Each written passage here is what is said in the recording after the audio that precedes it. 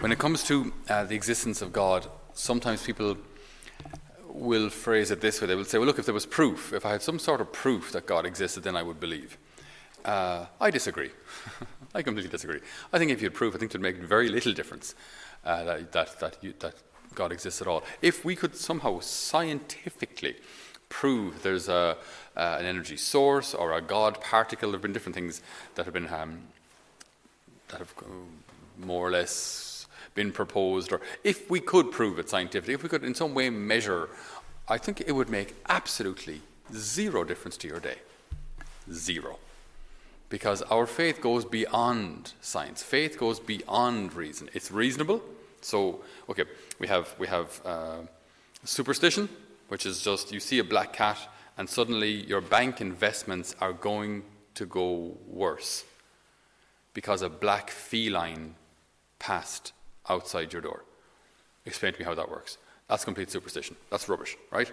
Then you've got science, which is, numbers and facts and things balancing out and all that kind of thing, okay, which is reasonable, all good. But then you've got faith, which is reasonable plus some, okay? It goes beyond reason. It's not superstition.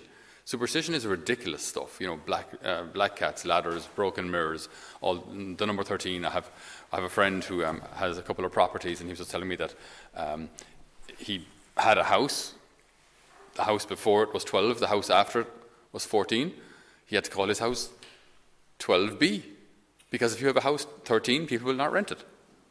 They won't rent your house because it's an unlucky number. Absolute superstitious rubbish. Anyway, point being though, we should not equate faith with superstition. They're completely different. As regards our faith, we are supposed to delve into these mysteries with our reason, but not be limited by our reason. Okay? So, the existence of God and things, even if we could quantify them, it would make no difference. It's not like people would convert in hordes if we could suddenly prove the existence of God scientifically. It would make no difference at all. It wouldn't. Look at our gospel today. So the people see this miracle. These two demoniacs, no one would go near them because they were such fierce creatures, characters. We can imagine, if you're living in tombs, your behavior is going to be less than welcoming. Your odor might be less than ideal. There's going to be the horrific characters, right? That, people wouldn't have approached easily, or unless they absolutely needed to, which by all accounts people just kept away from them.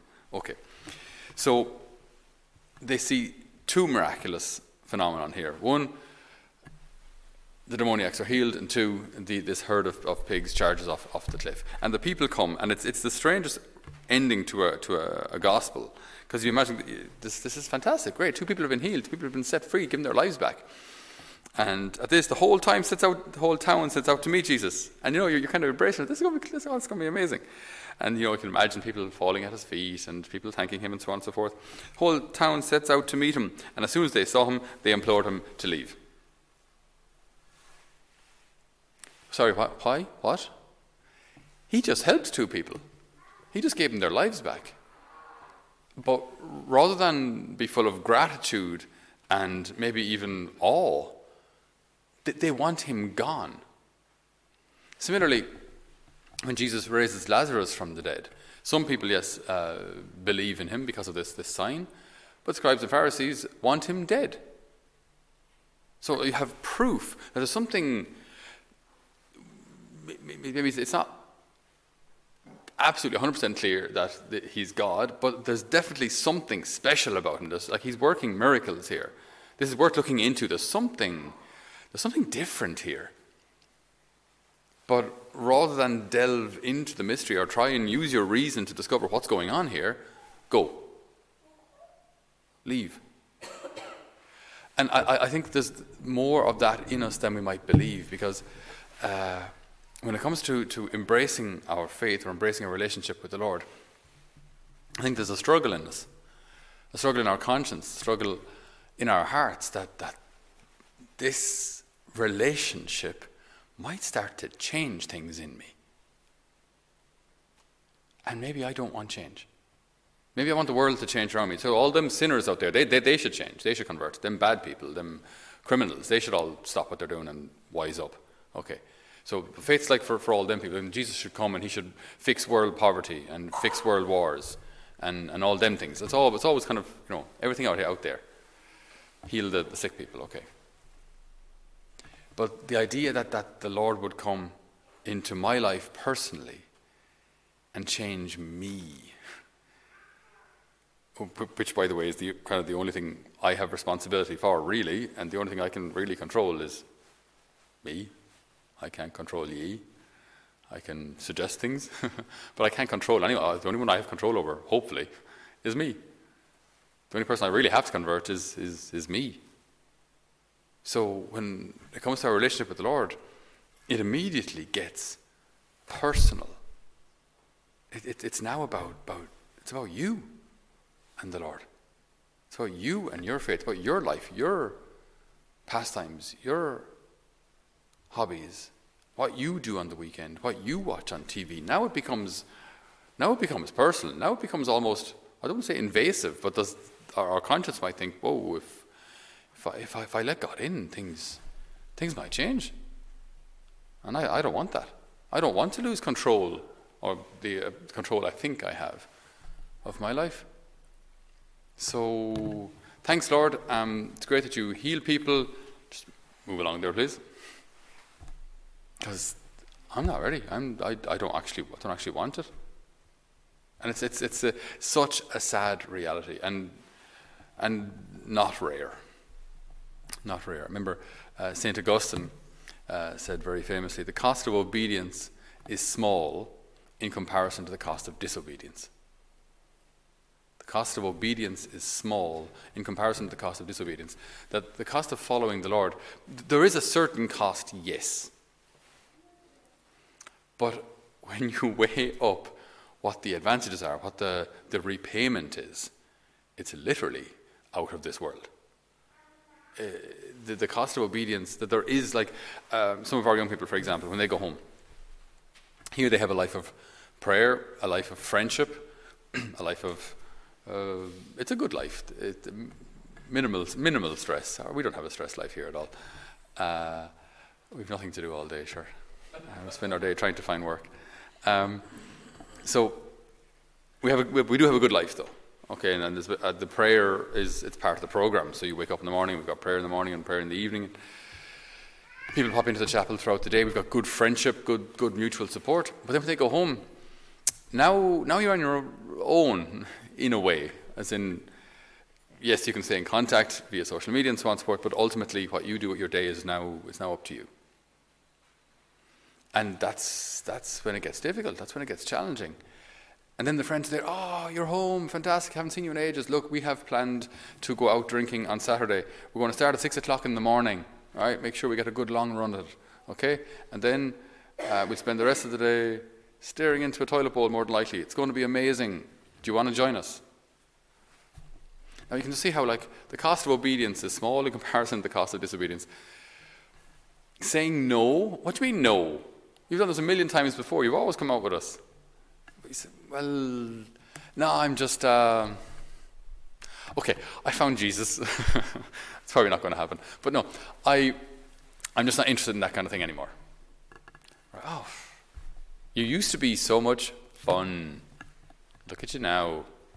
And like, in those moments, especially when you're younger and your friends are your world, because you haven't moved away from home yet, haven't seen the rest of the world, this can be a huge sacrifice to renounce the friendship, to renounce maybe your reputation. If your reputation was the party animal and now you've changed that lifestyle, thank God. But now what's the repayment? The repayment is no regrets, no shame and embarrassment. And oh my goodness, what went up on Facebook last night, and what happened with this relationship, and was I unfaithful, and all these kind of things. And you skip all of that. You keep your conscience intact. And you have no regrets. The cost of disobedience is small in comparison to the cost of disobedience. When we follow the Lord, there's true peace there. There is true fulfillment there.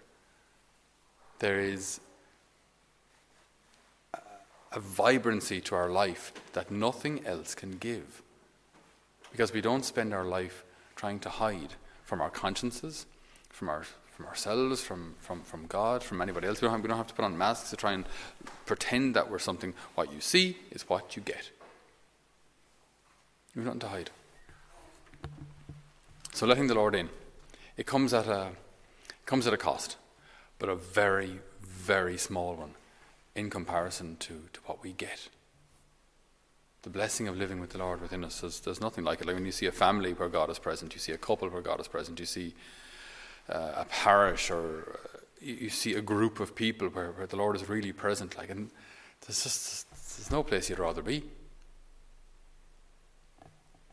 So we ask the good Lord today, as we remember the many martyrs who died for love of the Lord, and they, like us, didn't meet him in person.